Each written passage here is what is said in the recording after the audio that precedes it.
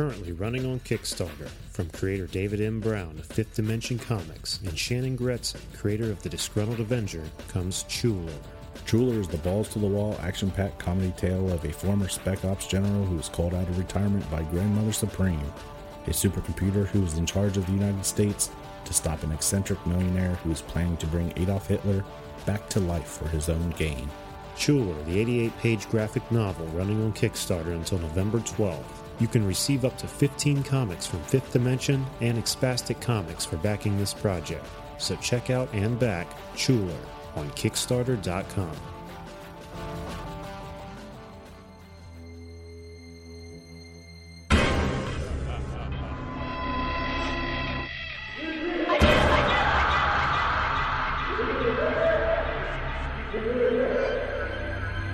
You're listening to the Canned Air Podcast.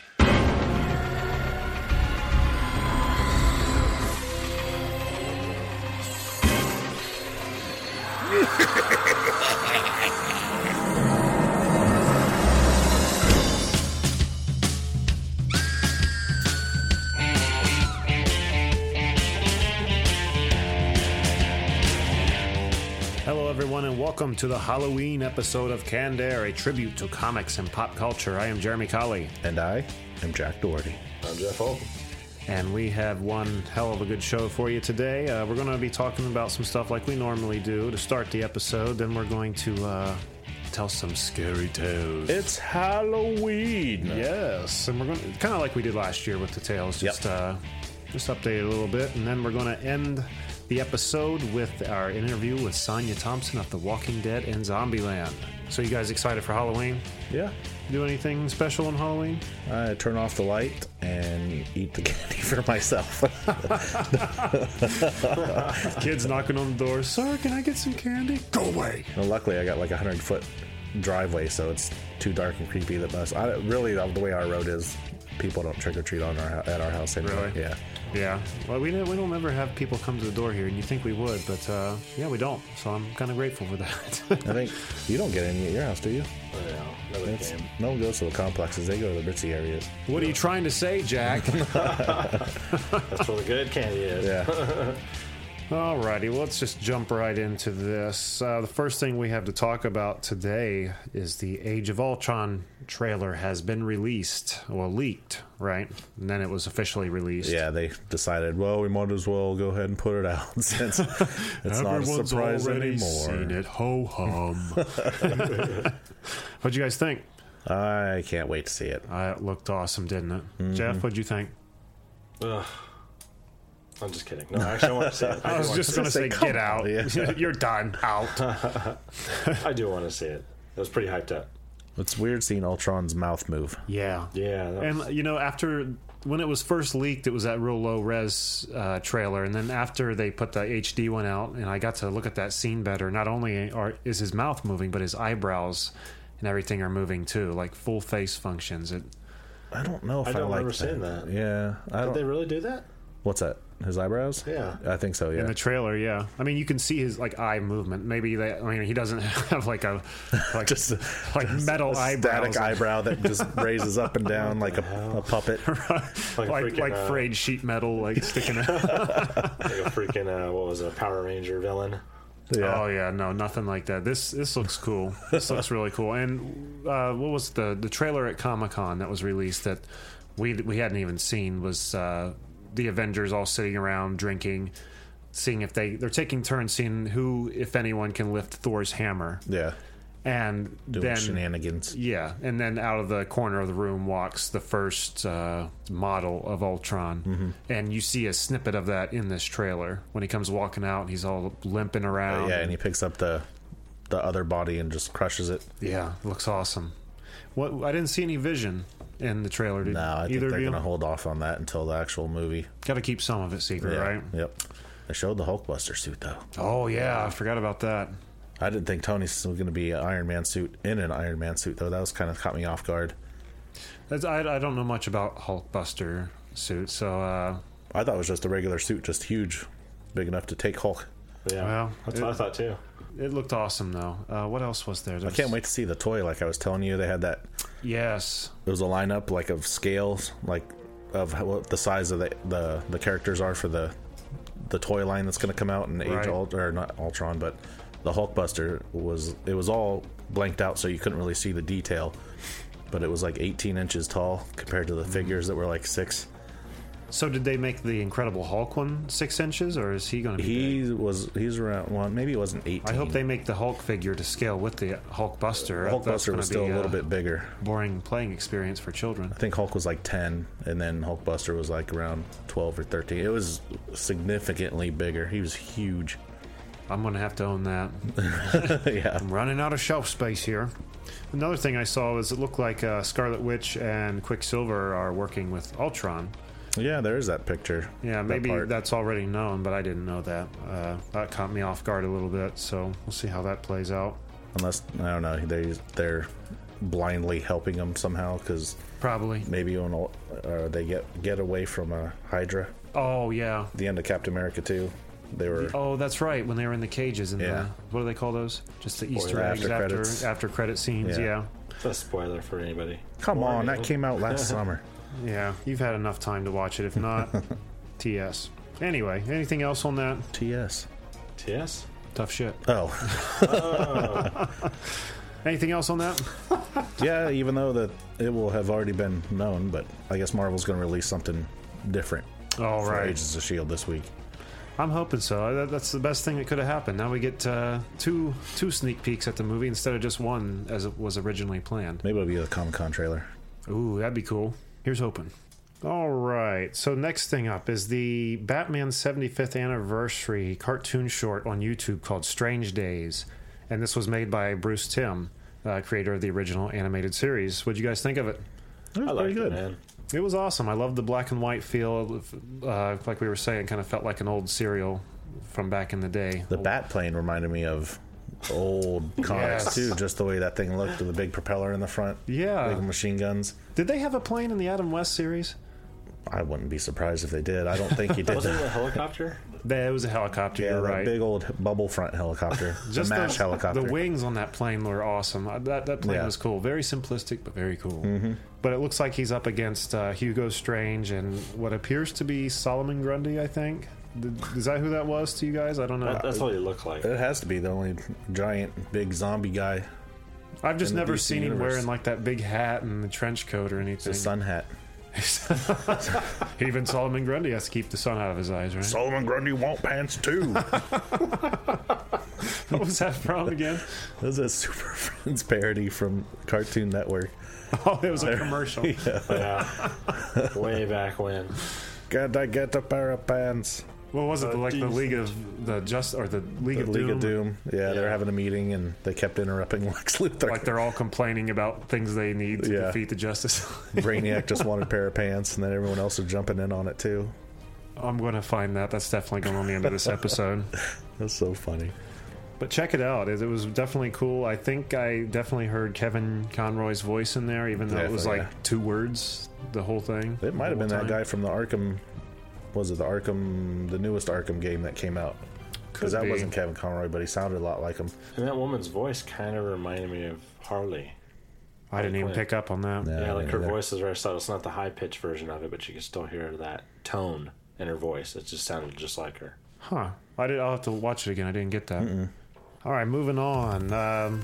Simpsons have found themselves in a little bit of trouble as of late. Yeah, right. I don't think it's gonna go anywhere. I sure hope not. A $250 million lawsuit against Fox Television Studios has been placed by Frank Severo, who played in the Godfellows as the character Frankie. Goodfellas, What'd I say? Godfellows. Did I? Shit. I got my shit all mixed up here. Godfellows. It's like a Christian equivalent. They'll pray for you. Frank Severo, who played in The Goodfellas as the character Frankie Carbone, has filed a $250 million lawsuit against Fox Television Studios for basing one of the Simpsons mod characters, Louie, on his likeness. Now, how long has this character been around? Yeah, have you heard about it? No. I'm gonna pull up a picture That of it. character's So. been around forever. Yeah, I think, how long did they say? I forgot to write that down, but every bit of 20 years ago. It was maybe, in the first few seasons, I think they debuted him. But he does look just like him. Yeah, I think I've always thought that too. And if I've ever seen the real guy in a movie, that it always reminds. It's Louis. Yeah. Well, allegedly, Severo lived next door to some of the Simpsons writers years back when the show was brand new. So he's thinking, these writers are taking my likeness to do this mob character. Even if that were the case, even if you were pissed off, why you wait until now to do it? Exactly. Right. All these years later. He's broke. Yeah, your Goodfellas money's all gone. $250 million. I don't think he'll ever get that, though. No, they'll probably they'll settle with something much less, and he'll probably be like, "Ooh, any money, I'll take it." I could be wrong. Maybe he's not broke, but Pay him in gift cards. That's exactly what I thought it was too. Yeah. When I heard the name. There he is, right there. Oh my god. spitting image, isn't it? It is actually Swipe down good. and there's the Simpsons character. Minus the eyebrows. Minus the eyebrows. Yeah. It's horrible. I'm still on the side of the Simpsons here. Me too. yeah. Me too. But yeah, there is a very... Wow. But that's what the Simpsons do, you know? I mean, Krusty the Clown's supposed to be Bozo the Clown, you know, a take of him. Who else? There were other characters And like if that. it's a parody, I don't think you have to have any kind of Yeah. legal whatever to keep you from getting in trouble. Yeah, like Family Guy. Jesus. Wow, Weird Al. true. Everything on Family Guy. Weird Al, I don't think he had to get any kind of licensing to parody any of those songs. You know, I read you're right. He doesn't have to get any permission, but I saw him on Tom Green Live on Axis, I think it was. Not a bad show, but he was on there talking about that. And though he doesn't have to get permission, he still goes to all these people Make sure it's okay. and Yeah. makes sure it's okay. And he said there was only one person, and I don't remember who it was. Maybe one person throughout his career that said no. But Who was it? I just said I don't remember who it was. Damn it. We're rooting for you, Simpsons. Yeah. Hold strong. Yeah. Jeez. Don't give in. Couldn't believe it when I saw it. Yeah, I couldn't. Yeah, do so it. Friday, I was sitting at my computer and the news was on, and I think it was on the World News or something like that. And Really? they were talking about that, and I was like, Misty, listen to this bullshit. And she was totally against it too. Did you mention the Treehouse of Horror? Did you guys watch it? Nah, he watched it. I watched it. Yeah. Did you see the alternate universe versions of it? Yes. What'd you think? I thought it was funny. I thought it was funny too. I actually thought the first part of it too was funny with Bart going to hell. Yes, and He's like actually an A+ student. yeah, doing really well at his studies instead of here. So they what? He drops out of regular school and he starts going to hell high or something like that. Yeah, and he was like, the teacher was like, I think I have the hots for teachers. Like, you can do that down here. Well, it was a good Treehouse of Horror. The last few years have been very sketchy.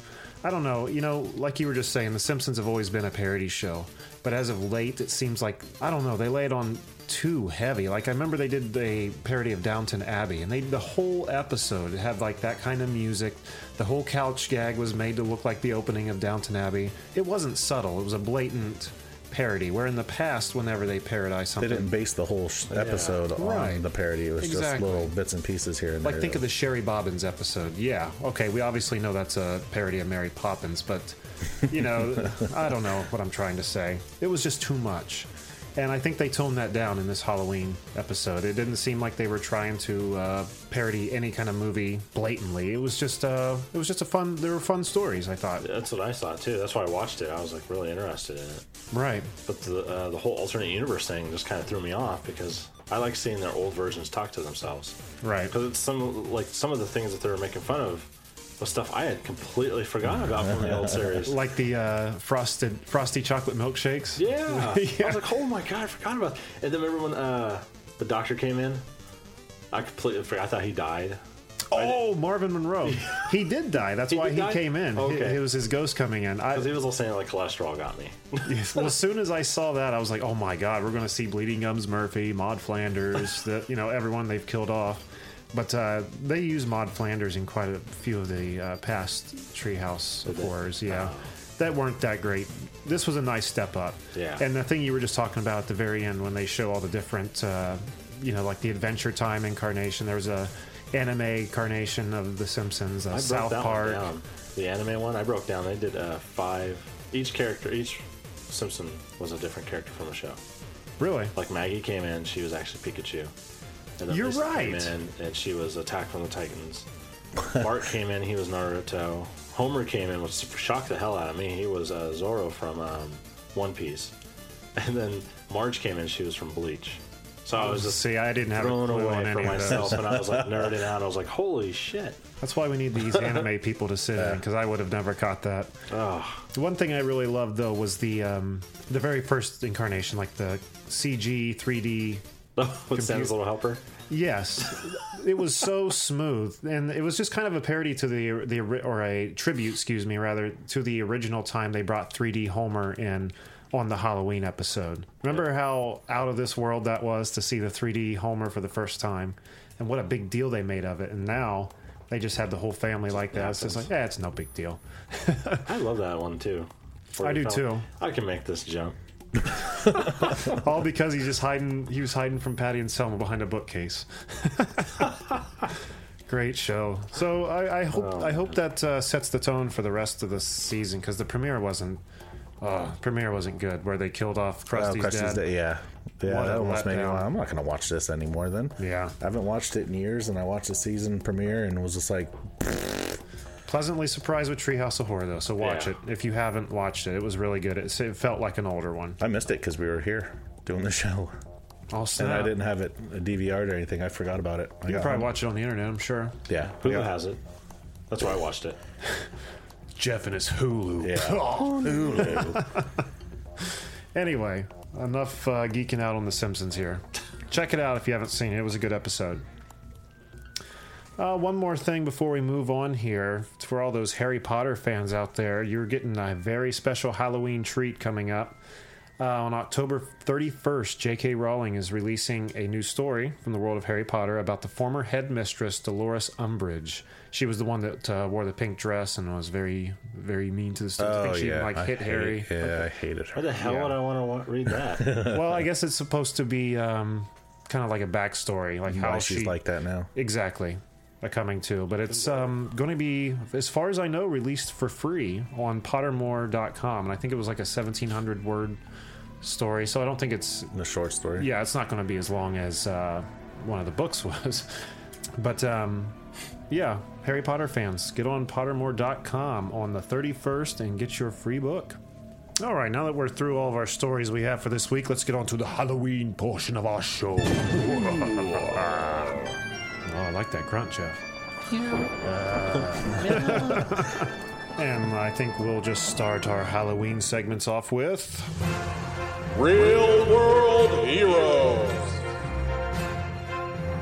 Jack, who do we have this week? In honor of Halloween, we found a group of heroes to talk about and honor for the Wall of Justice. Nice. What do we got? They are Halloween. They're called Halloween Heroes, and they're out of Australia. They encourage Australians of all ages to dare to dress up on Halloween and raise funds for a kids' helpline. Really? The kids' helpline is a free 24-hour counseling and support service for young people aged 5 to 25 years old. So what they dress up and like go door to door collecting donations, or how does this work? They wear Halloween costumes and raise funds for kids' helpline to ensure kids don't have to wait for much needed help and support. It didn't really say what they do. It's just, I don't know if they go around door to door. Still, though, very noble cause, right? I guess there's only really one hotline like this in all Australia, so I guess a lot of calls get unanswered because of it, just so. Wow. So people dressing up in costume and going out and raising money for needy children. Sounds like a hero to me. I think so too. And for that, the Halloween heroes have found a spot on our wall of justice. In the Hall of Heroes. So thank you for your good deeds, Halloween heroes. All right. You guys want to tell some creepy stories? They might have one or two. One or two? What about you, Jeff? I will go off the top of my head. All right, Jeff. Then from the top of your head, tell us a creepy story. Well, this one that I'm going to talk about is actually a hometown story. Wait, this happened to you? Oh, thank God not. But has to do with the local hospital, which was always talked about during high school and actually talked about on a local news service, which was weird. Now, this is in California, or is this in Ohio? Actually, Fairfield, California, yeah. Okay. The hospital that in regards to is, I don't know if I'll get in trouble for even saying it, but it's North Bay Hospital. I know you've been there before. Oh, yeah. Not a good hospital. No, it's a horrible hospital, but the history's there. Okay. It was actually back in the day, it was a hospital for, it was actually part of the war. So, Wow. I mean, this is how far back it goes. Like, they actually have a historian that came in and had photos of all the photos that they took during the war times. Like photos of patients, like in the hospital, or Yep, photos of patients in the hospital, photos of the actual site itself before it was turned into what I knew as Fairfield. Now, the story, it takes place actually from it was a fellow student of mine, and I won't say names. We'll just use a fake name. We'll just say Cindy Sue. We'll just go with that. I thought you were going to go with Mervin. I'll go with Mervin. We'll say Mervin was a girl, though, because I'll keep saying she. She was actually in there for tonsillitis when she was in the 9th grade. Her and her sister got the smart idea to go exploring in a hospital, though, because they were on the other side of critical care. They wanted to ride the elevator to go down to see if they could find the cafeteria and whatnot. You know, kids. Always wanting food. Well, they got into a hallway that was still being rebuilt. The hallway barely had the lights. It had the emergency lights on, which helped them guide where they were going. So this was like a new addition? This was like a new wing to the hospital? Yeah, it was right when it was still being made, like to a larger wing. Right now, if you were to take a look at pictures online, you'll see it was a really huge hospital. Okay. But before, it was actually a small one building that you can go through. Going back to what them remaking this hallway, and I remember the hallway too, so I can remember how bad it looked. Like, they barely had anything in it. They had the building was solid, but it was a 3-story building at the time, and the building's actually only got 2 stories. So they recall going through the hallway. It was very cold, very dark. It was damp because of how much of the lighting and outside was actually getting into the hospital. And they came across a elevator. Now, the elevator is just a standard elevator. It was fine. There was nothing big to it. It was just very old looking, which is odd because if this is a new addition, this shouldn't look that old. Never thinking about it, they jumped into it. I went to the first floor. You know, A creepy elevator in an abandoned part of a building. Why not? Let's do it. They went in it just thinking that it was like the normal elevators that they see throughout the whole hospital. Going down to the first floor where they would assume that the cafeteria was there, or they'll at least see a security guard which will point them in the direction that they need to go. It was going down, and they remember it taking a lot longer than it should for just a 2-story building. Okay. As soon as it opened, they went to a dark room where they actually didn't step too far out of the elevator, and they could smell like this horrible rotted eggs. And they didn't know what it was for the life of them. Like sulfur smell, maybe? I would say yes, a sulfur smell to it. They went back into the elevator. Upon entering the elevator, it took forever for it to close. Not thinking about it anymore, they just kept hitting the close the elevator button, which is right there at the bottom left. And once they got it finally closed, they hit the button to go back to floor number 2. Upon going back up, it actually moved a lot quicker this time around. But this time it opened up, and there was a gentleman standing there. It looked like he was in a hospital gown, but a hospital gown that they've never seen before. It's not the standard little ugly blue light, like the light blue with the little diamonds on it. It was like a dull finish, like a burlap sack kind of finish. It was really weird how they explained it. It was brown. They remember him getting on, and he said, "You're going up?" And they said, "Yes, we're going up." So he got on. They're going up. And it's taking forever again. They're just making jokes with the guy, and the guy was very quiet. And he just kind of stood there staring at the door, waiting for it to open. They remember it going up, and then all of a sudden, the door opens really fast. And they're back in that room with the egg smell. And not knowing what was going on, they're like, "I could have swore we hit number 2. And the guy looks at him and says, "This is my stop." And he gets out. Once out, the doors slowly close, and they begin to rise up again, as if they were going to another area.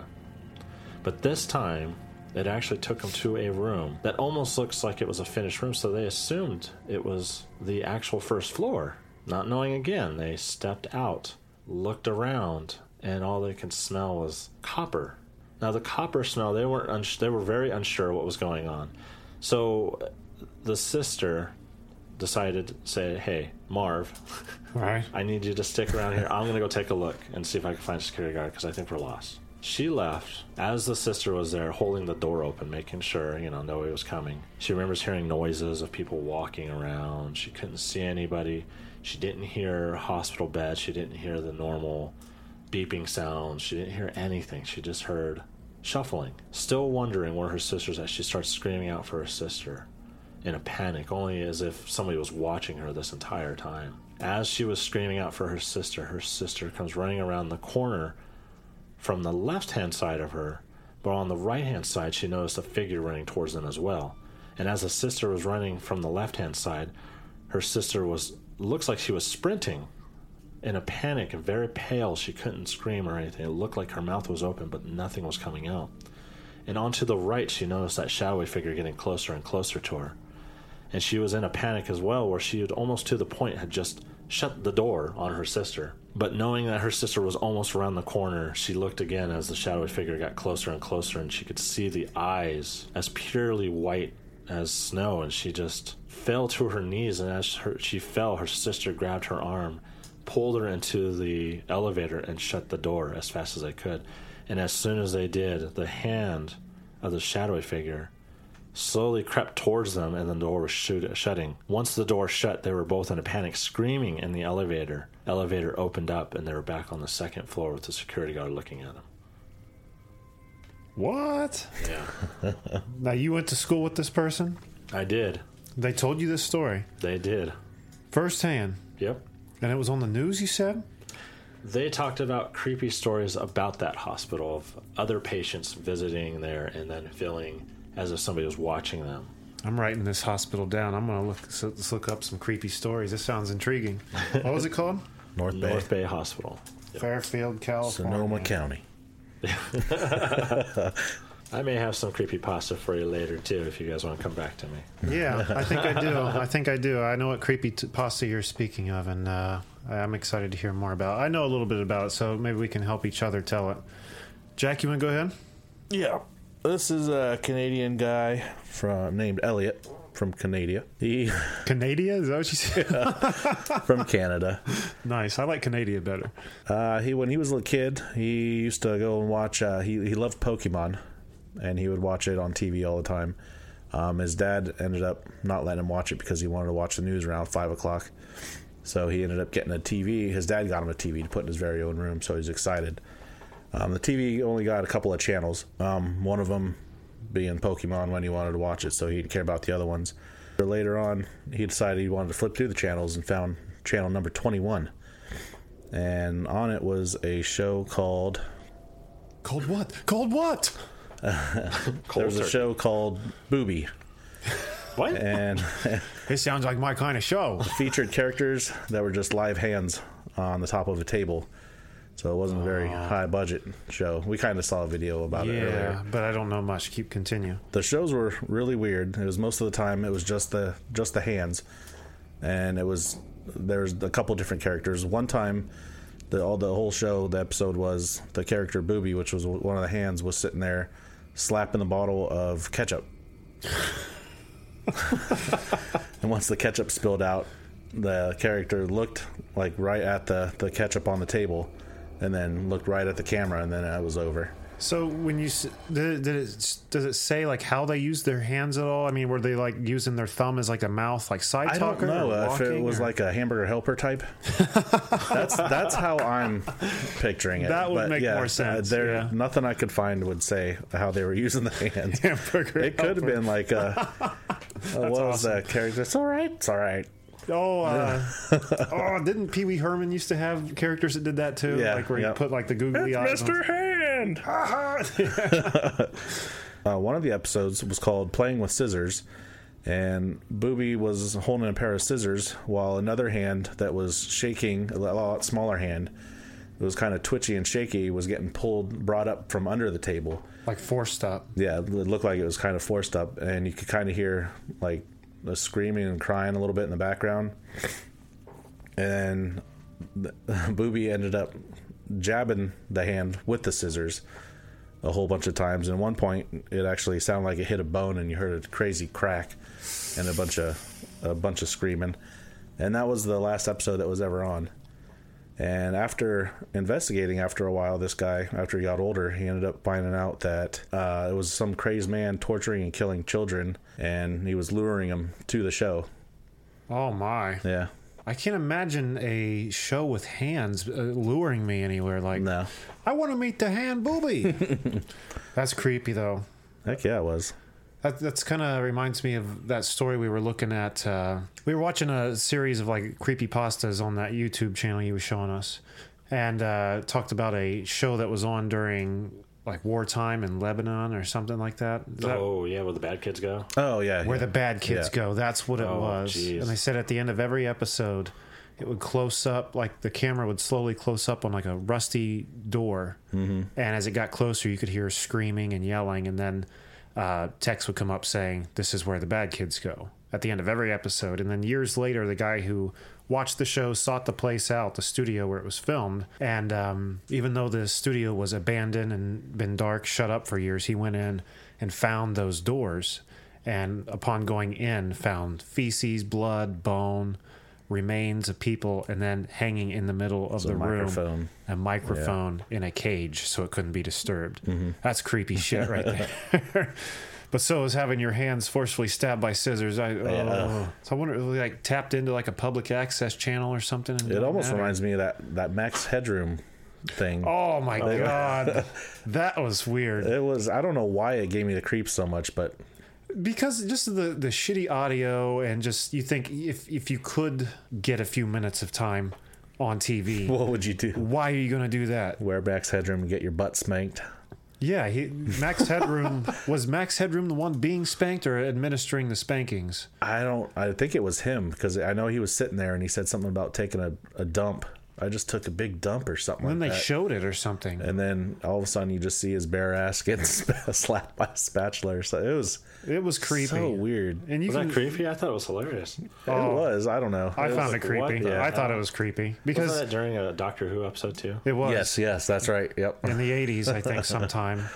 And I mean, that was a big thing. They were trying to find those people. I don't know if they ever did or not. I don't think so. It's weird. I mean, something so... I mean, it is demented, but I don't think they intended it to be scary, but it was just freaky. Just the loud noise, the talking you couldn't understand. Yeah, it was hard to understand what he was saying. Max Headroom. It's all creepy. All right. Well, very good one. That was creepy. Do not seek out any characters by the name of Booby. What I've got is nothing. I don't have quite as much detail as you guys had, but last year I brought Robert the Doll to the table, talking about, what was his name, Robert Otto, or he went by Otto, I think. Last name was Otto. Guy from the, I think it was early 1900s, had this doll as a child that he carried through his adult years that was supposed to be possessed, and I respect Robert. Yes. Robert is known for putting curses on people who take his picture without asking permission. But the reason I got on Robert was because I'm a huge fan of Child's Play, and I wanted to find the inspiration behind Chucky, and that was one of the inspirations. So I decided, I'm also a huge fan of Nightmare on Elm Street and Freddy Krueger. Love Freddy. And I wanted to see what kind of inspiration, inspired that movie. And turns out it's not all that far-fetched. Now, the concept of Freddy Krueger is made up. I mean, you don't have a guy with knives on his fingers and dreams chasing you. But there was a group of Asian immigrants that were all experiencing the same terrifying nightmares that would then die during their dreams, and no one could explain it. There was no physical, reason why they were dying, no heart attack, nothing. They were just dying after experiencing these traumatic nightmares. But the most recent, and the one that inspired Nightmare on Elm Street, was, and I don't know why I say most recent, it just, because I don't have a date here, but it was a 21-year-old son of a physician who was afraid of going to sleep. The family kept urging him, go to bed, you need sleep. But he was petrified. He's like, I can't, I'll have these nightmares again. They said, they're just nightmares. You'll get past it. No, these aren't. He's like, I've had nightmares. These aren't nightmares. This is different. I can't go to sleep. The family was giving him sleeping pills to take. They weren't working. And ended up staying up like 6-7 days on end. Like straight. Can you imagine being up that long? I can't imagine staying up 2 hours past my bedtime. Not anymore, no. But after about 6 or 7 days, he was sitting with his family on the couch watching television, and he dozed off. The family was very relieved, so they scoop him up, take him up to his bedroom, put him down, breathe a sigh of relief, and everyone goes to bed. You know, finally it's over. In the middle of the night, they hear loud screaming, crashing, shit happening in his room. They run in there and find him dead in his bed. Again, no sign of heart attack, no physical reason he was dying, cause of death unexplained. Upon, going through his room and stuff, they found a Mr. Coffee set up in his closet that still had piping hot coffee in it that he was just chugging to keep himself awake, and a deposit of all the sleeping pills his family had given him. He had never even taken them. Isn't that freaky? Yeah. What the hell was killing him? What killed all those other people? I'm sure it wasn't Freddy, but still, it makes you wonder. Should have called the Dream Warriors. Dream Warriors. Who was that again? Dawkins, yeah. Goddamn copyright. I'd love to put that in here right now. But that's all there is on that. I couldn't believe that. I thought that was totally fictional story, but, it was drawn from some reality. So be careful next time you go to sleep. Texas Chainsaw Massacre was loosely based off of, I think, Jeffrey Dahmer. Something like that. Was it? Yeah, I thought that movie came out before that. Yeah, it did. Okay. Yeah, Jeffrey Dahmer was like in the 80s and 90s. There was a mass murderer out in Texas. That's what they based off of. So you were close. Oh, wait, yeah, it wasn't Jeffrey Dahmer. They actually had a skin mask. Yeah. Ooh, really? Yeah. I tell you what, the original Texas Chainsaw Massacre to this day is still one of the best horror movies ever, in my opinion. It just gives me the willies at the end when they bring Grandpa downstairs and they want him to bash that girl's head over the pot so she'll bleed out. Oh, no thank you. I like the Jessica Biel one. We went to the theater and saw that when it came out. I did too. It was entertaining. I think I fell asleep doing it. Okay, maybe it wasn't that entertaining, but it was fun. It just wasn't nearly as creepy as that original one. Yeah. Something about maybe it's just the way it was even filmed. The lesser grade the film quality. Yes, the film quality wasn't up to par like it is now, so that made it a little bit even creepier in my opinion. But well, that dream thing you were talking about, it reminded me of the Dabuku box. I think it's the Dabuku box. Is that how you say it? I have no idea. I think I know what you're trying to say. I've heard of some, Kabuki box or something like that. I think that's what it is. I've heard that saying. I don't know what the hell it is, but go ahead. Well, there was a story that actually went around with it, and they actually had eBay where they're selling the box. The story goes there was an antique, somebody had a garage sale, and then they had this little wine cellar box, that you could just put 2 bottles of wine in. And the guy bought it because he worked at an antique place, and he took it apart, found out inside of it had an old coin, it had some hair and some teeth, and it had some kind of ruin. You know about it? No, but I watched a movie not too long, just recently. There was a movie? I didn't even finish the movie. I didn't get the chance to finish it, but it was like a family was at a yard sale, and the little girl buys a box that can't be opened really in any way, and then it just opens up for her, and there are teeth, feathers, hair, all kinds of weird belongings in it. Okay. Go ahead, though. Go ahead. That sounds really similar to it. I feel like they said it was somewhat based around a true story. I don't remember. Yeah, because when he finally got the box open, this guy had some weird crap happen to him, where you have a dream where this woman's walking with him, and it turns he was the person holding this woman's hand, and at the end of the dream, as they were walking, she turned into this old hag and start stabbing at him, and then he'd wake up. And this was going on for days, and then eventually you'll start smelling like this cat urine. And if you have a cat, you know exactly what that's going to smell like. God, yes. And he couldn't figure it out for the longest time, but he would always see the box in his dream. So, not thinking anything of it, he refurbished this box, kept the contents in a safe, gave his box to his mother, who was, she was having heart issues. And then when she had received this box, took it home, she actually went into a coma as soon as that happened. Really? Not knowing what's going on, he ended up taking the box back because in her last handwriting that he had of her saying something is evil in the brown box. So he took it back because she didn't want it. Eventually, she came back out of her coma saying that you need to get rid of that box. So he couldn't give it out for free, he found out, because he was having a lot of issues trying to give it out for free because nobody wanted it. I wouldn't want it either. So he tried selling it online, and he sold it to a fraternity. And the fraternity bought it, had a lot of weird, creepy shit started happening to him. They started having the same dream, but not just the one guy that bought it, but everybody in the frat house started having the dream. And they were all waking up, and then one guy actually woke up with scars on his chest, and the smell of cat urine was throughout the whole house. Gross. So they were freaking out, thinking the stories were coming real. All of them were not getting sleep because they kept having the same reoccurring dream, and they were starting to hear voices in the building now. So what they did is they tried to give it back to the guy. The guy wouldn't take it. He says, "You can't give that back to me for free." And they asked him why, and they said, "There was a dream I had with that same woman saying that you cannot just give this type of gift away." So I'll be throwing that fucker in the river. So they ended up selling it to like a professor, and the professor documented everything about this whole thing, which you can find online, I found out. And that's where I read all of this about, which is the same site, which was around the same time that I found out about Annabelle, which they came out with a movie with. Oh, yeah, I want to see Annabelle. Annabelle freaks me out because the original Annabelle is basically, it's a Raggedy Ann. I saw a picture of that the other day. What? There's truth behind Annabelle? Yeah. Oh, yeah, dude. Oh, my gosh. Raggedy Ann scares the crap out of me. If they were to make Annabelle Raggedy Ann in that movie, I would have shit myself. I would never have watched it. Oh, see, I've got to look into that now. 3 foot tall Raggedy Ann. Ugh. Yeah. Really? Yeah. It gives me chills just thinking about it. Those scare me. And the fact that they're soft, they're not really flexible and stuff, they're like a pillow. Right. The story goes with this one is like she was standing up. She didn't need to lean up against anything. She would sit there and stare at you with blood on her hands, and there's a whole story about that one, and it's nothing like the movies. Like, it's way loosely based for the movie. And then if you want to see Annabelle, they actually have her chained up, like boxed up. You're not allowed to go near her. If you go near her, you'll start hearing voices. You'll start hearing growling from the box.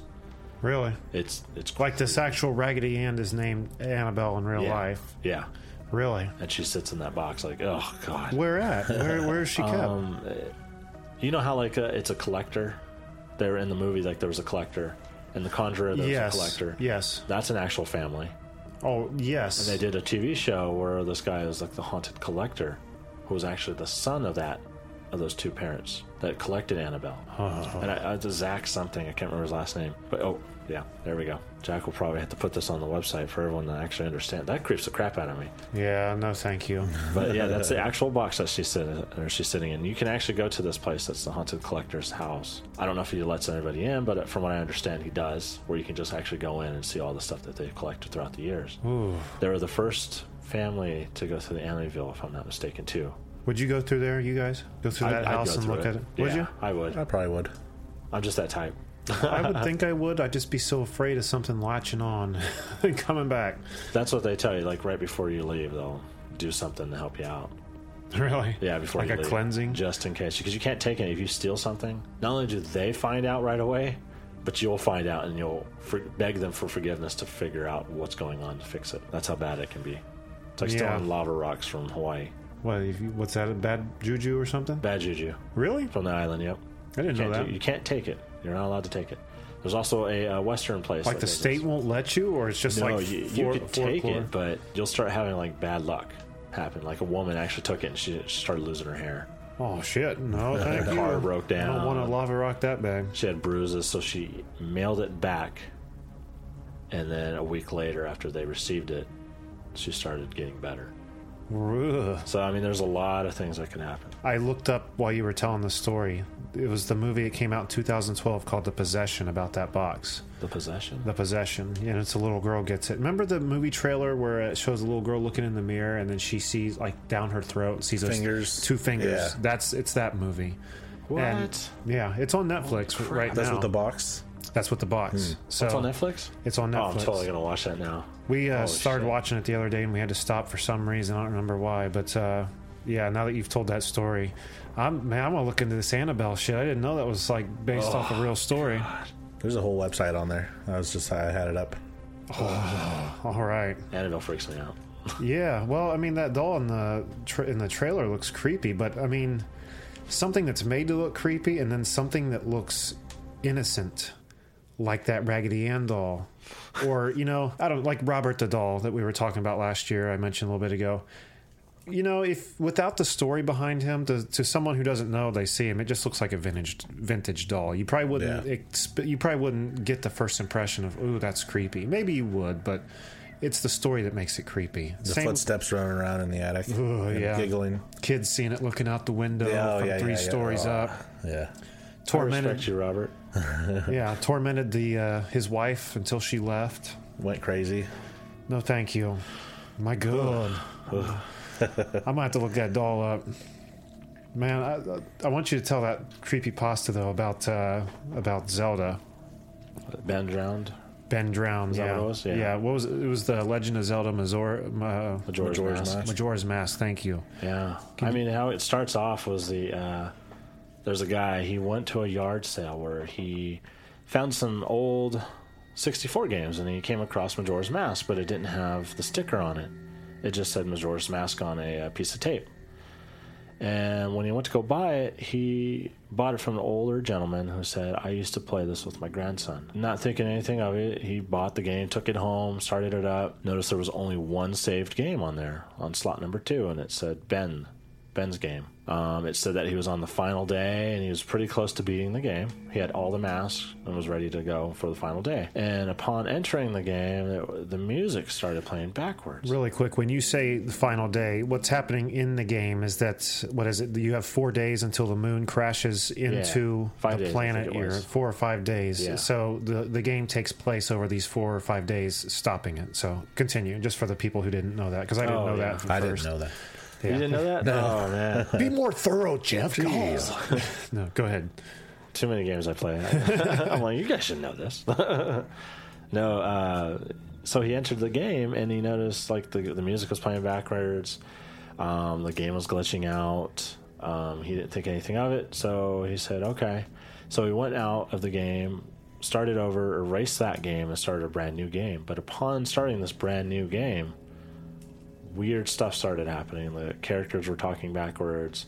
There was no text for certain NPCs. There was... Some of the text was like really jumbled. Yeah, it was like jumbled on top up of each other. Yeah. And then, again, he didn't think anything of it, so he reset the game. Upon resetting the game, he entered the game from where he last saved, and even more weird stuff started happening where a statue was appearing. Random places. And the statue was the ugliest statue I've ever seen. Yeah. Now, but the statue was, it was a part of that game, right? It was just supposed to appear somewhere else. Yeah, it was like a training dummy almost. Right. From what I remembered. But this thing was... It kept randomly coming back up. Like following him around the game. Yeah, following him around the game. That creepy-ass little smile on his face. He ended up stopping the game, coming back to it later, and then he was in a different zone. And different things were happening, but the statue would appear every once in a while, and the music was getting louder and playing more backwards. Mm-hmm. There was characters that shouldn't be there. He was meeting the final boss without even having to go look for him. And he continued to be referred to as Ben, even though he had erased that game, too. Yeah. Wasn't that another big thing? That was another big thing. Like, every NPC would call him Ben. And the game, actually, when he went back, and there's footage online, you could see this. And when he went back, he had a totally different name written down on the game save.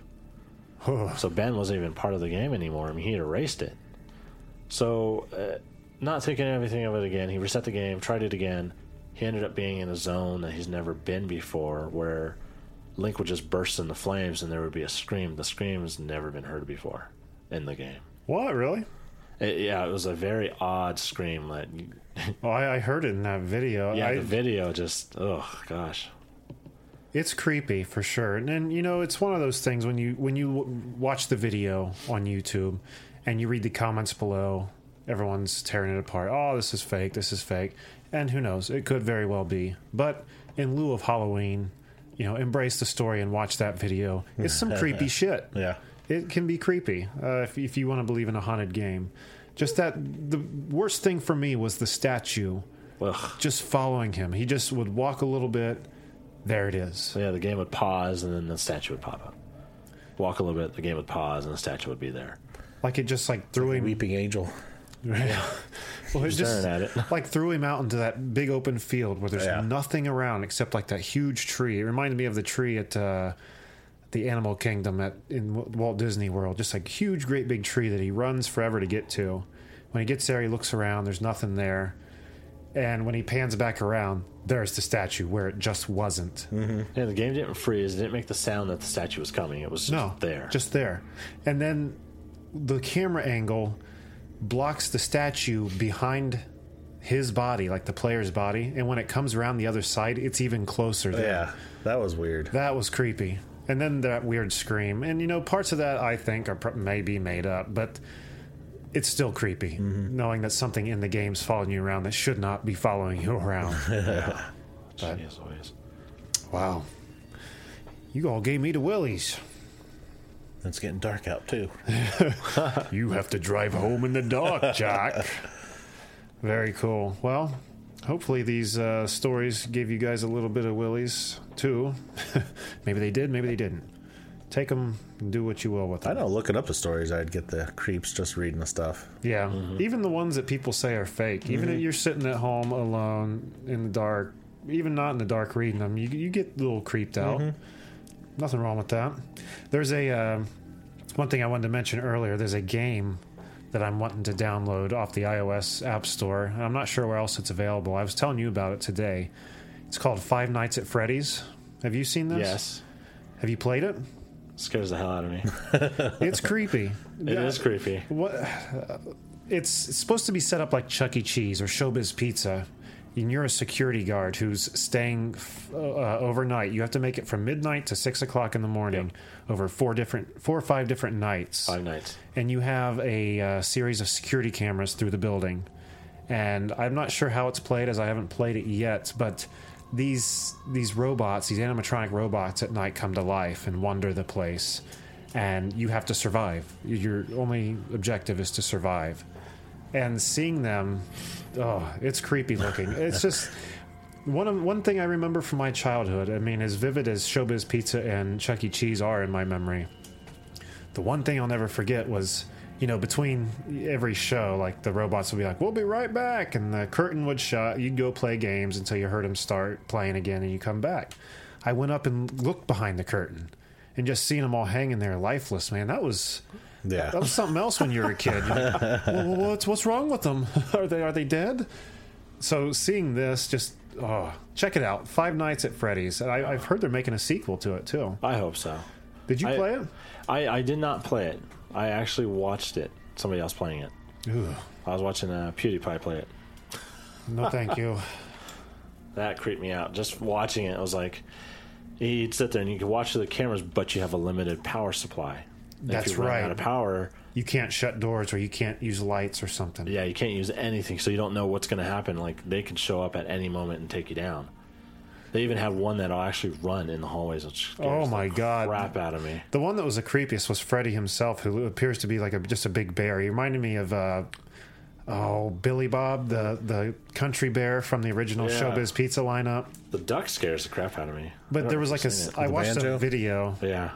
I watched a video on YouTube of like the guy's security camera looking in a room. There's like a doorway off to the side, and you don't see anything there. The camera jumps to another camera, or the view jumps to another camera quick. And then when it comes back, you just see that bear staring in, and God. Just the look it was giving was creepy. Yeah. See, that's creepy shit right there. Oh. And you have to shut the door quick to keep him out. And, yeah. Ooh. Like, if you have the headphones on, you can actually hear, like, footsteps, issues with a little giggling, and then all of a sudden, like, that bird will actually he'll be in the kitchen and eating something, and you don't know what it is, and it just sounds crunchy all of a sudden. On the 3rd or 4th day, it'll sound like mushy something. And they've got, like, 3 or 4 layers of teeth in their mouth, and it's, ooh. Oh.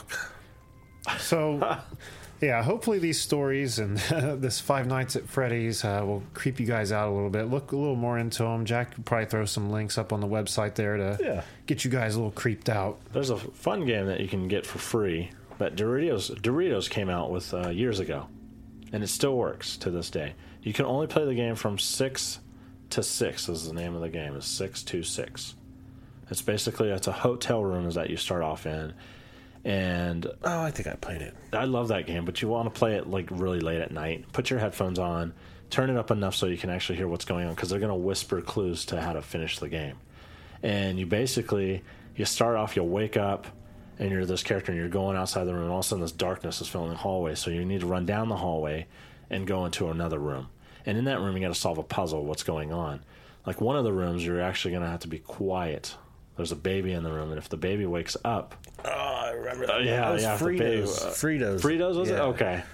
And then, like, the cool thing about this is, like, the more you play, it'll ask you certain questions about you in the real world. And as you play the game, these things will actually happen in the real world, which freaks you out even more. Gotta have your webcam on, too. If you have your webcam on, you'll definitely be memorized, or people will remember you, because the cool thing about this game is once you're done with it, and if you're scared or not scared or whatnot, it'll take a photo of you, and then during the gameplay, if it was like me or Jack or Jeremy playing the game, we can actually walk through this place, and people who've played it will actually show up in a certain area where you're going through a bunch of pictures, and you'll see everyone's reaction pictures in there, which is very neat. Yeah. But it's a very fun and very creepy game to play for Halloween if you want to do it. What happens if you wake up the baby? If you wake up the baby, oh my gosh. Doesn't it sit up? It sits up, And jumps at you, and screams at you, and starts chasing you around the bed or the room, and then this woman will come out and just take you down. Yeah. Oh my gosh. I won't tell you the other stuff, because there's some cool things that are in there.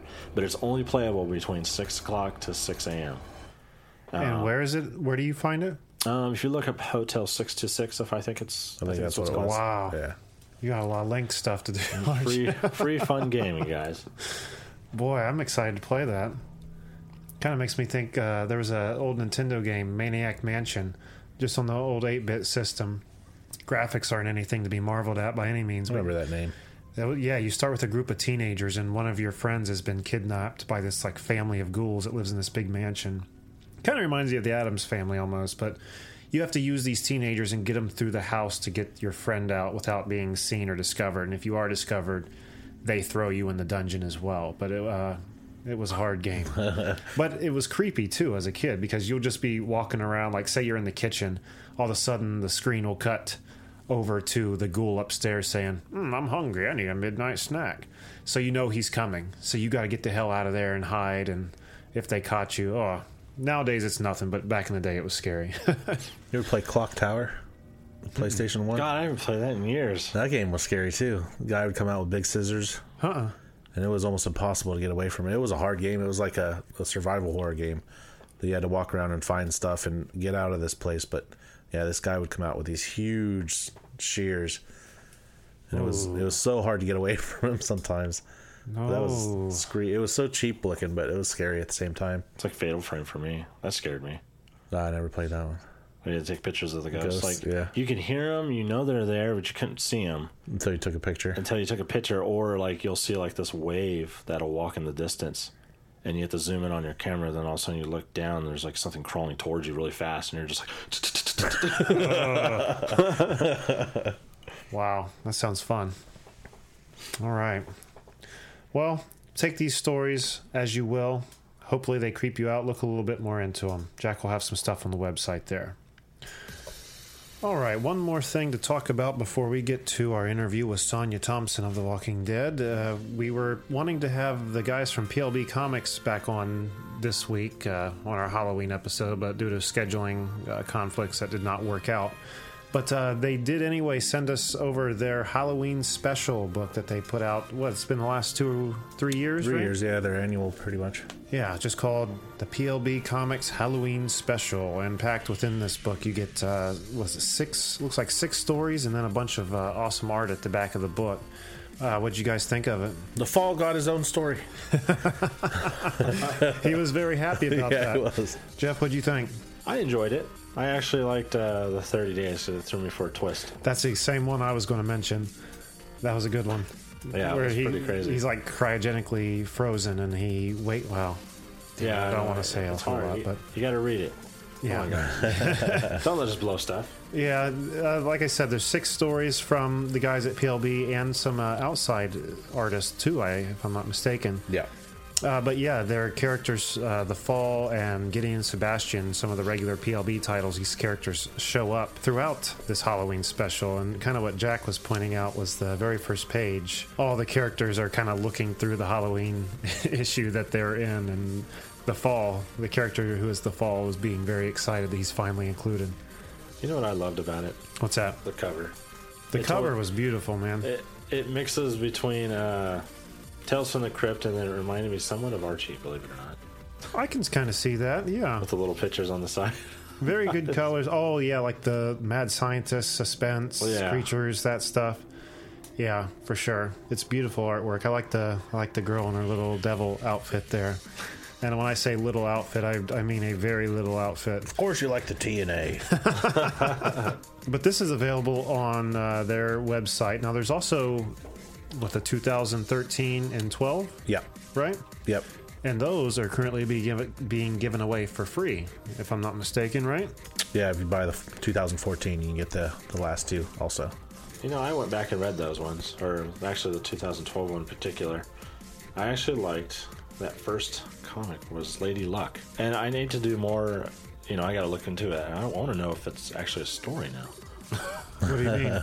If it's its own story? Yeah, if it's its own story. That one could go easily, because it was really good. I haven't read that one yet. Yeah, it was very interesting. I mean, going back to look at what they had, I was curious. Just reading the 2014 one, I was like, okay, well, he's got 2013 and 2012. I'm going to read the 2012 real quick, see how it all started here. No, see, I'm going to have to go read that one too. But yeah, I mean, what a great deal. You go, I'm not sure how much, I think it's $4 for this year's 2014 Halloween special book. And with that, you get 2 other books. And these are thick books. These aren't just little comic books. This is a heck of a deal. But I think that's just for a limited time only, just for the Halloween, for a certain time around Halloween. I'm not sure exactly the dates, but we'll have the dates on the website of when everything's actually available. And we'll have links so people can get over there and get over and buy them. Check them out. Awesome. Go buy them. Do a little shout out. I seen that Evil Dead reference again. You did? I did. Where at? You know what? I'm gonna leave it for the listeners to find it, but I seen it in there, and I just want to wink at the guys for that one. Alrighty. Well, very cool. See, I didn't pick that up. I didn't see that. I was on it. I was just laughing. I was like, there it is. They did it. When we were reading Gideon Sebastian, I don't remember how long ago that was, but finding those little Easter eggs throughout the book was so much fun, because you don't see that in a lot of other books. I mean, there are Easter eggs that not everybody's going to catch. Trying to remember what the other one was. The names of the characters were like Brian. One guy's name was Brian, another was Johnson, or something like that. It went for Bon Scott from AC/DC. Maybe it was Bon Johnson. Bon Johnson. That's what it was. That's what it was. Yes, love those guys at PLB. And the turtle reference when he's falling through the floor. Yeah, see, all that little stuff that only hardcore nerds are going to pick up on. So if you fancy yourself a hardcore nerd, you're going to love these books. Right in time for Halloween, the PLB Comics Halloween Special. So check them out.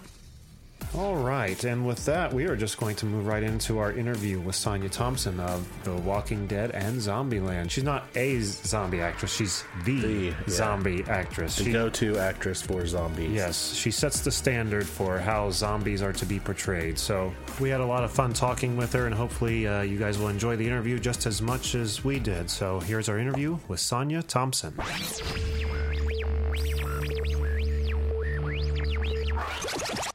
Today's guest is an actress, model, and singer who is best known for playing a zombie in both AMC's The Walking Dead and the movie Zombieland. She can currently be seen in the independent horror film Prosper, and you can check her out on her website, professionalzombie.com. Ladies and gentlemen, the queen of the zombies, Sonya Thompson. Thanks for being with us, Sonya. Well, thanks for having me. It's awesome to have you on our Halloween episode. Yeah. Perfect match. Are you a fan of Halloween? I have always been a fan of Halloween. It has always been one of my favorite times of year. So do you get in your zombie makeup and stuff for Halloween ever? Or no? No. I don't dress up hardly ever anymore. Oh, really? Well, once you've worked 16-hour days back to back, dressed like a zombie, you just get to where it's no fun anymore. That's what it comes down to. It's not as fun as it used to be. More like being in a costume. Being in your regular self is the costume now. Yeah, absolutely. I have some shirts made up that says generic zombie on it, so I'm wearing that for Halloween. So how did you first get into playing a zombie? Well, acting in film and TV since about 2008, but I've always been an entertainer. I've been in plays and theater type things since high school. Actually, even before that, back when I was 5 years old, I did a play at the church and loved it. But the very first zombie role was Night of the Jackals. It was a little independent that was shot in Atlanta, and I enjoyed it, except for the sticky fake blood. Everything just kind of stuck together. I had to pry it apart later on. But anyway, the next year then I got an audition on Zombieland, and was even part of the Zombieland training video, which was amazing to be a part of. And then the next year after that, then I was on The Walking Dead. And then, of course, since then, I've had people ask me to do a lot of zombie things there for corporations. And so that's the reason I came up with professionalzombie.com, because I get people wanting me to do it. You must be good at what you do, right? So I always played doctors and lawyers and mother roles and stuff like that, with speaking lines. So this has been kind of a change for me to just not speak at all and just growl. Well, it probably allows you to cut loose a little bit. Well, maybe so. Maybe that's the reason I don't have a lot of issues now. I don't know. Got all that frustration out.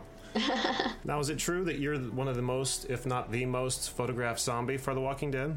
I think I'm one of. I don't think that I am the most. I think that Bicycle Girl has probably seen more than myself. But I am used a good bit worldwide. I was one of the promotional model zombies for the show, and which sets me and those other 7 people apart from the regular walkers on the show, because they actually pulled us in from promotional photos.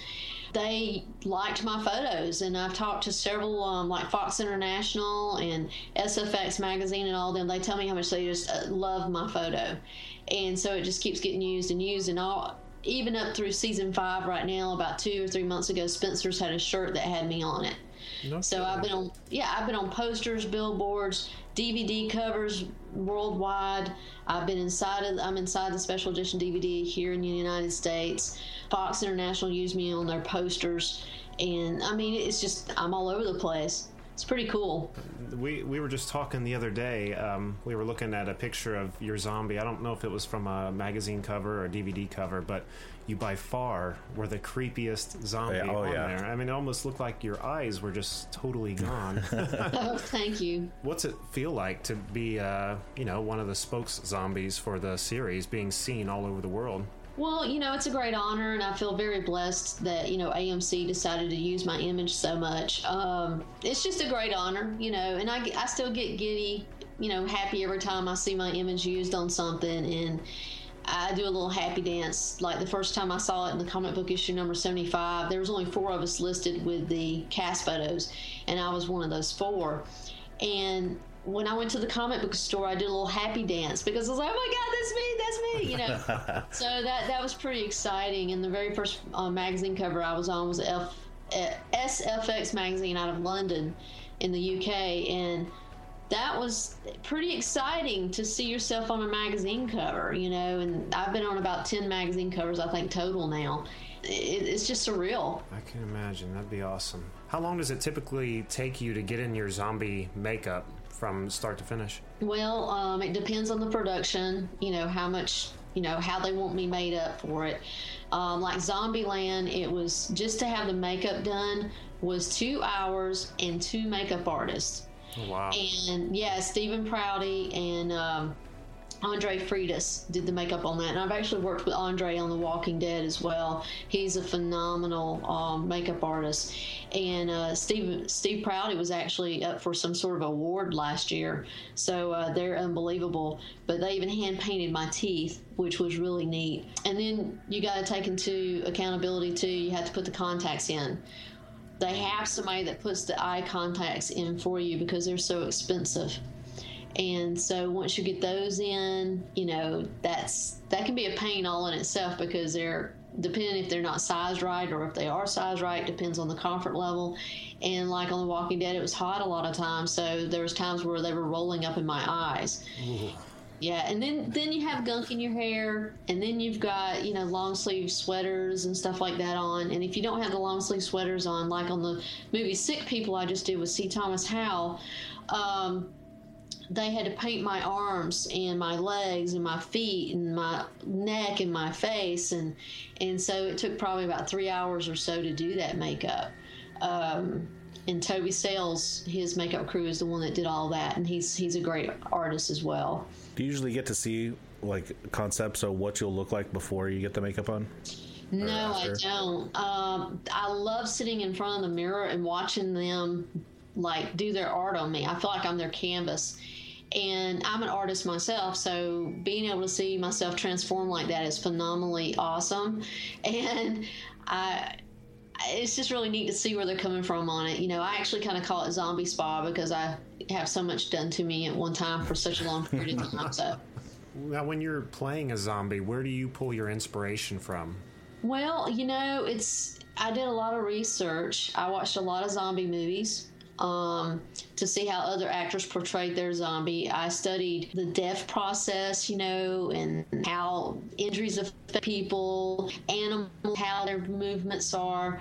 I put all that into, my acting to bring that zombie to life, per se. So there's a lot that goes into it, and you have to reach down in and pull it out and do it. You just can't just walk and expect it to look real. You got to know how to make it look real, to make it look scary. Right, you got to really dedicate to it. Yeah, you do. You really do. I don't think I could do it. What do you guys think? You'd be good zombies? Right now, I probably couldn't, but yeah, if I did a little bit of research and kind of. Yeah. How about you, Jeff? I might be able to pull it off in a crowd.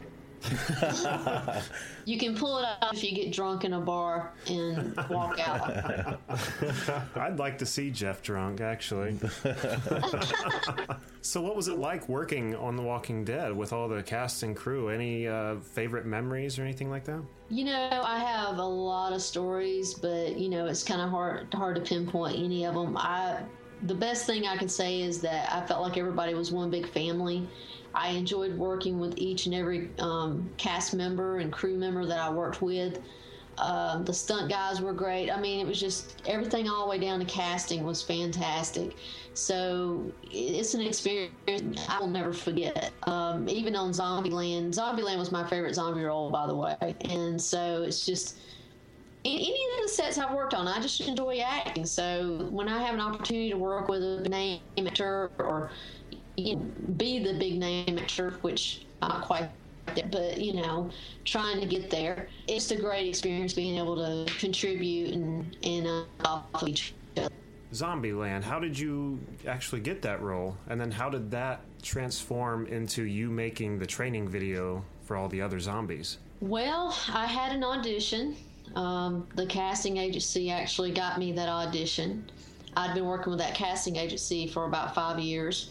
So they felt like I could do it. They knew I could dance, and I had a lot of dance skills and stuff, and they needed dancers, people that can move.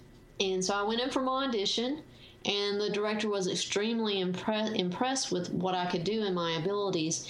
And so I landed the role of the lunchroom lady, which was a reoccurring role.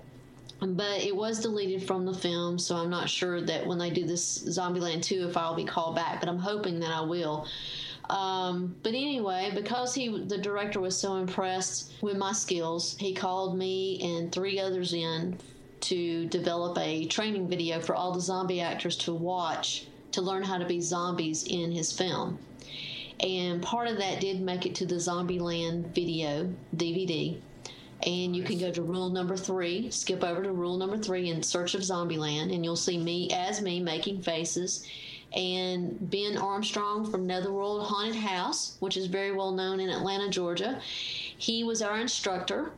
And Reuben Fisher, the director, was part of this as well. So you see me sitting next to him at times and going over things and trying to figure out our strategy and what else we needed to show people how to do, So it was. I would love to have the full version of it, because I would just love to see it. All the zombie actors that watched it were very impressed with me. I had people coming up to me I didn't know. I was on the movie Ben 10 Alien Swarm, and one of the other actors kept staring at me, and I'm like, why is she looking at me? And she says, finally she comes up to me and says, you were in that Zombieland training video, weren't you? I said, yeah. And she says, I think you're awesome. You were just so great, you know. And so it was really neat to be able to get that feedback from another actor. So that was really cool. That would be awesome. Recognition. Oh, yes, absolutely. Now, you were saying that Zombieland was your favorite role as a zombie. What about that role set it apart from The Walking Dead or any of your other zombie roles? Well, there was a trailer with a star on it I got to hang out in. The contact lenses were smaller, and I was only there 6 hours. Oh, wow. So I was able to get in, get out, and do my thing and eat and go home. So it was pretty cool. So did you ever get a chance to be on set with like Bill Murray or Woody Harrelson or anything? Woody Harrelson was in the trailer behind me getting his makeup and hair done when I was getting my makeup and hair done. So I never had the opportunity to actually see him in person, but I did know he was there. Abigail, she was there walking her dog when I came off set. And I was fully bloodied up, looking like a zombie, and I reached down and petted her dog, and I was like, hello, little doggy, you're so cute. Your dog's so cute, Abigail. This is just wonderful. Nice meeting you. And then I stand up, and I'm like, well, heck, she's not going to remember me for one, and that dog could have bit me. Yeah. So, it just goes to prove that dogs look inside of people, not on the outside. So, Seriously. If only more people were that way, right? Now, you also have a book out called I Am Zombie, Hear Me Roar. Can you tell us a little bit about that? Well, basically, I talk about how I didn't realize that zombies were my forte. And I talk about some of my other roles and stuff. And then my next chapter is about the most asked questions by fans. You know, how long does the makeup process take? What's your zombie plan of action? You know, what's your weapon of choice? What do brains taste like? Well, they taste like chicken. And then I have a section, I teach zombie workshops. I do about 2 or 3 a year. And so I have my workshop booklet in there that includes a lot of my artwork of zombies that I've drawn. And then there's also, in the back of that, I have my fake blood recipe and a homemade prosthetic recipe that I use. And then I have some promotional stuff here and there, just a few photos like of other things that I've been in behind the scenes, like Prosper and All Hallows Evil and Road Trip 2. And I just want to make sure that people are aware of other things that I've done other than zombie work. No, absolutely. I understand. Yeah, so it's more of a fan base, zombie guide. So what would you say outside of your zombie acting is your favorite role you've played? Oh, you're going to laugh about this. My favorite role that I have portrayed is in a web series called The Lumber Baron of Jasper County. I play the role of Sam, and she's a dog trainer, but she's a redneck tomboy. And the character is based on Ralph from Green Acres. So I wear my baseball cap on backwards, and I have some overalls on. Oh, wow. And wife beater up underneath that. And I get taught like this all day long for that role. It is one of the best roles I have ever done. Sounds like a lot of fun, and you don't have to sit through 2 hours of makeup. No, it really is. It's a lot of fun. I've been on 2 seasons of that, season 2 and season 3, and just talking like a redneck is not too far-fetched because some of my family members are rednecks, so I was able to really jump into that role and have fun with it. I think we all have some of those family members lingering in our tree somewhere, right? I don't know about Jeff being Absolutely. straight from California, but There are rednecks in California. yeah, There's different, rednecks though. all over the place. Yeah. You can't escape the rednecks, Jack. All right. Well, you have some new happenings going on. First, there was an international Blu-ray release of All Hallows Evil, Lord of the Harvest, which you played the role of Victoria. Can you tell us about that movie a little bit? What is I call it a Halloween-based film. It's got a lot of different monsters in it. You've got, there's a zombie, there's a werewolf, there's a, little demon running around. So Luke Donaldson is in it. He was in The Walking Dead, and he's also been on Under the Dome. He is a talented young actor. I really adore him. He's really great. But anyway, I play the role of Victoria. She is a librarian, and I have a foster daughter. Well, my foster daughter was cleaning out the attic of the library and comes across a spell book. She's the only one that can see the writing on the pages. I can't see it, I don't have the capabilities of seeing anybody else, only a witch can. And so she is a practicing witch. She was able to read the spells and promised us great fame and fortunes. So I went from hating to loving her in a split second. And so anyway, the adventure begins at that point, and not long after that, I guess, is when everything else starts too. But it's a really, I like the movie. It's really good. The only complaint I've heard from people is they thought it was a little too long, but at the same time, they really, really enjoyed it. It's a movie worth seeing. Enjoy long movies personally. Yeah. You get more details. Nothing's rushed along. Yeah. Well, and that was what the director and I have actually had conversations about that, because, I was like, man, if we want to try to get this, like on Redbox, we got to break it down. And he's like, well, he says, Sonya, if I take this out and that out, then it takes away from the story. He says, and I want everybody to see the story, and I want them to enjoy the story. And it makes sense. It really does. It makes a lot of sense, and I see where he's coming from. So he can't cut it down too much. When you're an artist, you want to be a true representation of your image, your vision. Oh yeah, definitely. And the original cut of it was like 3 hours and something, so he had to cut it down, so it's like 2 hours now. So. Ooh, wow, it's like a Star Wars length horror movie. Now you also were in an independent horror movie called Prosper, which just premiered October 14th. Is that correct? October 16th, and it had a nationwide release, and all the studio movie grills nationwide. And so we had a sold out place on the 16th when I went at the Duluth location in Atlanta, Georgia. And it's a good movie. It really is. But, it had to be trimmed down in 90 minutes so it could be in theaters and also for international release. So some of it's been taken away, but it's still a very good movie. I really enjoyed watching it. I've watched it twice now, and I've enjoyed it. And it's a witch-based movie as well, and I play Victoria Studebaker in that one. So maybe this is my year for Victorias. But I just have a couple of scenes in that one. It's I'm not like one of the main characters, but we've got a couple of people in there that you'll recognize when you see it. It's got Addie Miller in it. She played Little Girl Zombie on The Walking Dead. She had the teddy bear and the bunny slippers. Oh, okay. Yeah, and she plays one of my daughters. And the other person and name that you will recognize is Blake Cooper from Maze Runner. He plays Chuck. He plays my son in the movie. I'm looking at that trailer. I was like, some of these people look familiar, but I could not put my finger on it. Well, that's where I've seen them. Yeah, and then Kennedy Bryce, she was in The Walking Dead as Molly at the prison. She plays the young witch, and so anyway, it's got some names in there, that's very recognizable. After the premiere, I had a few people come up to me and they're like, "Oh my God, I didn't know that Blake Cooper was in that movie.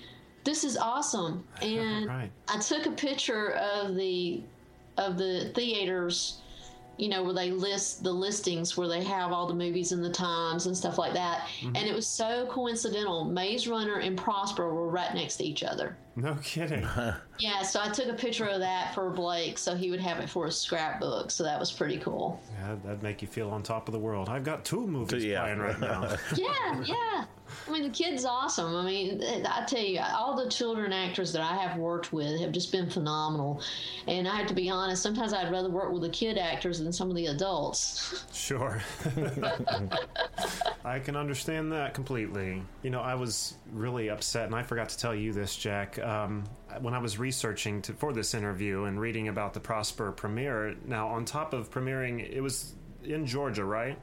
Yes. And then Ohio. Yes. It was in Columbus. Oh, figures. Yep. Yeah, I was so mad. I was like, boy, that would have helped so much. Well, that's all good. And I just did a movie recently called Sprout. It's a science fiction movie.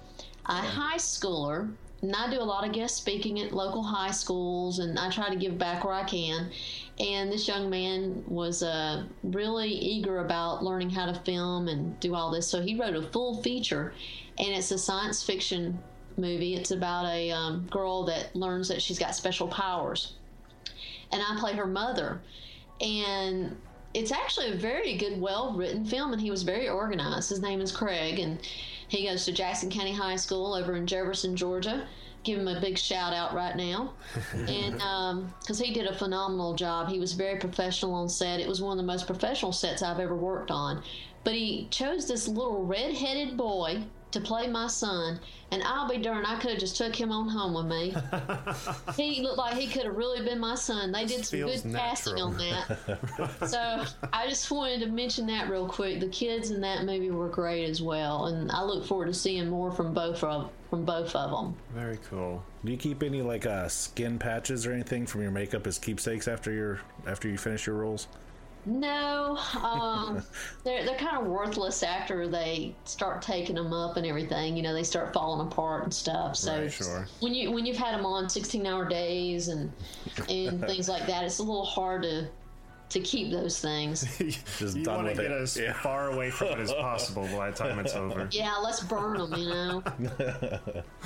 Well, our listeners can check out everything we've been talking about here with Sonya on ProfessionalZombie.com. And we want to thank you again, Sonya, for taking time out of your day to spend the Halloween episode with us. Well, you're very welcome. Happy Halloween, everyone. You can also like me on Facebook.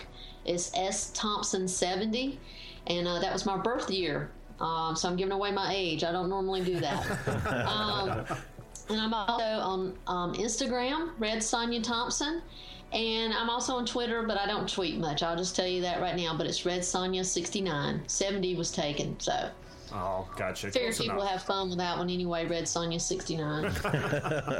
Well, thanks again so much for being with us. And we'll put links to your websites and your movies on our website, too, okay? Thank you so much. I appreciate it. Thanks, Sonya. All right, and that was our interview with Sonya Thompson, just in time for Halloween. This has been a very good Halloween episode. I've had a lot of fun.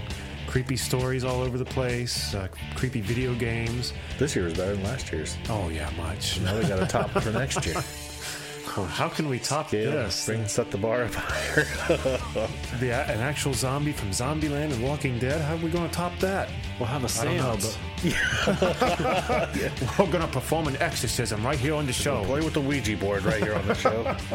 Well, that'll do it for this year's Halloween episode. Again, we hope you all enjoyed it. We are going to be taking next week off because we are tired people. Oh, yeah. Don't forget to go to our website and check out all the cool things we've talked about today. PLB's Halloween special book and a link over to Sonya Thompson's webpage to find out a little bit more about her. Jack, what else do we have on the website? Show recaps, trailers, some videos, stuff that we find that we talk about on the show, photos that we talk about on the show. The Canned Air video game store, comic book store, and movie store, and the Canned Air comic book from the Cincinnati Comic Expo this year. Very nice. That's about it. Yeah, tons of stuff on there. I mean, keep our listeners entertained for hours on end. Contact us page. Send us an email. Yes, please do. We'd love to hear from you folks. Don't be shy. Also, don't forget to stick around at the end of the episode. I'm going to tackle on that Cartoon Network commercial Jack mentioned earlier about Solomon Grundy want pants too. It's funnier than hell, so stick around. Until next time, I am Jeremy Colley. And I'm Jack Doherty. And I'm Jeff Holcomb. Happy Halloween, everybody. Happy Halloween. Jeff want pants too. A decent pair of pants.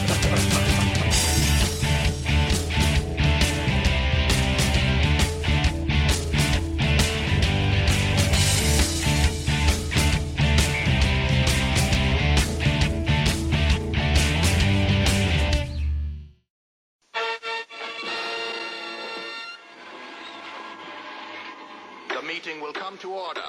The Legion of Doom is now in session. In a short while, the yes, Brainiac.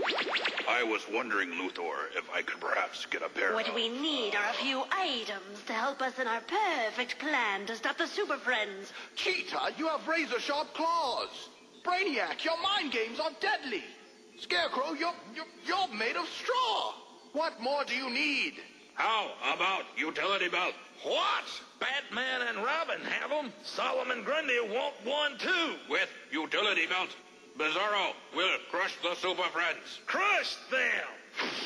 I want a magic lasso, Lex. Can I get a seahorse? I demand more toys. Oh, enough of this! What do I look like, Santa Claus? We're wasting valuable time. Right now, my dream reverberator is changing the Super Friends into our slaves. Excuse me.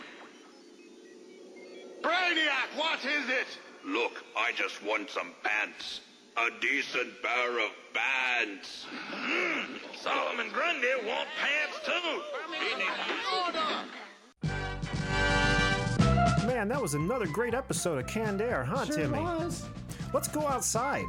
All right. Hey, kids! Oh my God, who's that? It's Creeper, the worst G.I. Joe character ever made. That's right! I heard you guys were gonna go outside!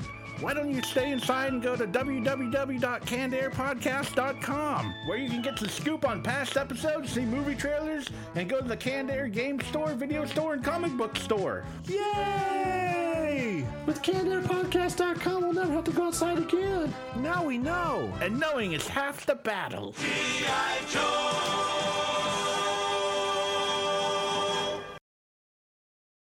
Well, hey, podcast listener. My name is Vince, and I'm the host of a show called The RR Show. It stands for Reddit Readings. We're going to sit down twice a week, and I'm going to bring you the most entertaining stories from all of the best subreddits that exist online. Things like malicious compliance, petty revenge, hey, lady, I don't work here. Oh, there's so much more. Lots of great stories and things you won't believe. Like the one time this dude was caught in a bathroom with his friend, and he was slapping them because that was the only way that he could actually legitimately help them. A mall cop comes in with a taser. Oh, yeah, the rest is history. It's going to be fun. There's, I don't know, I got like 20 seconds left, so I don't got much more time to tell you another story. But just join me on The RR Show. It's from Evergreen Podcast, produced in partnership with Wessler Media. So The RR Show, wherever you get podcasts, subscribe today. And it's like an adult story time. Let's hang out together. The RR Show. Subscribe today wherever you get your podcasts.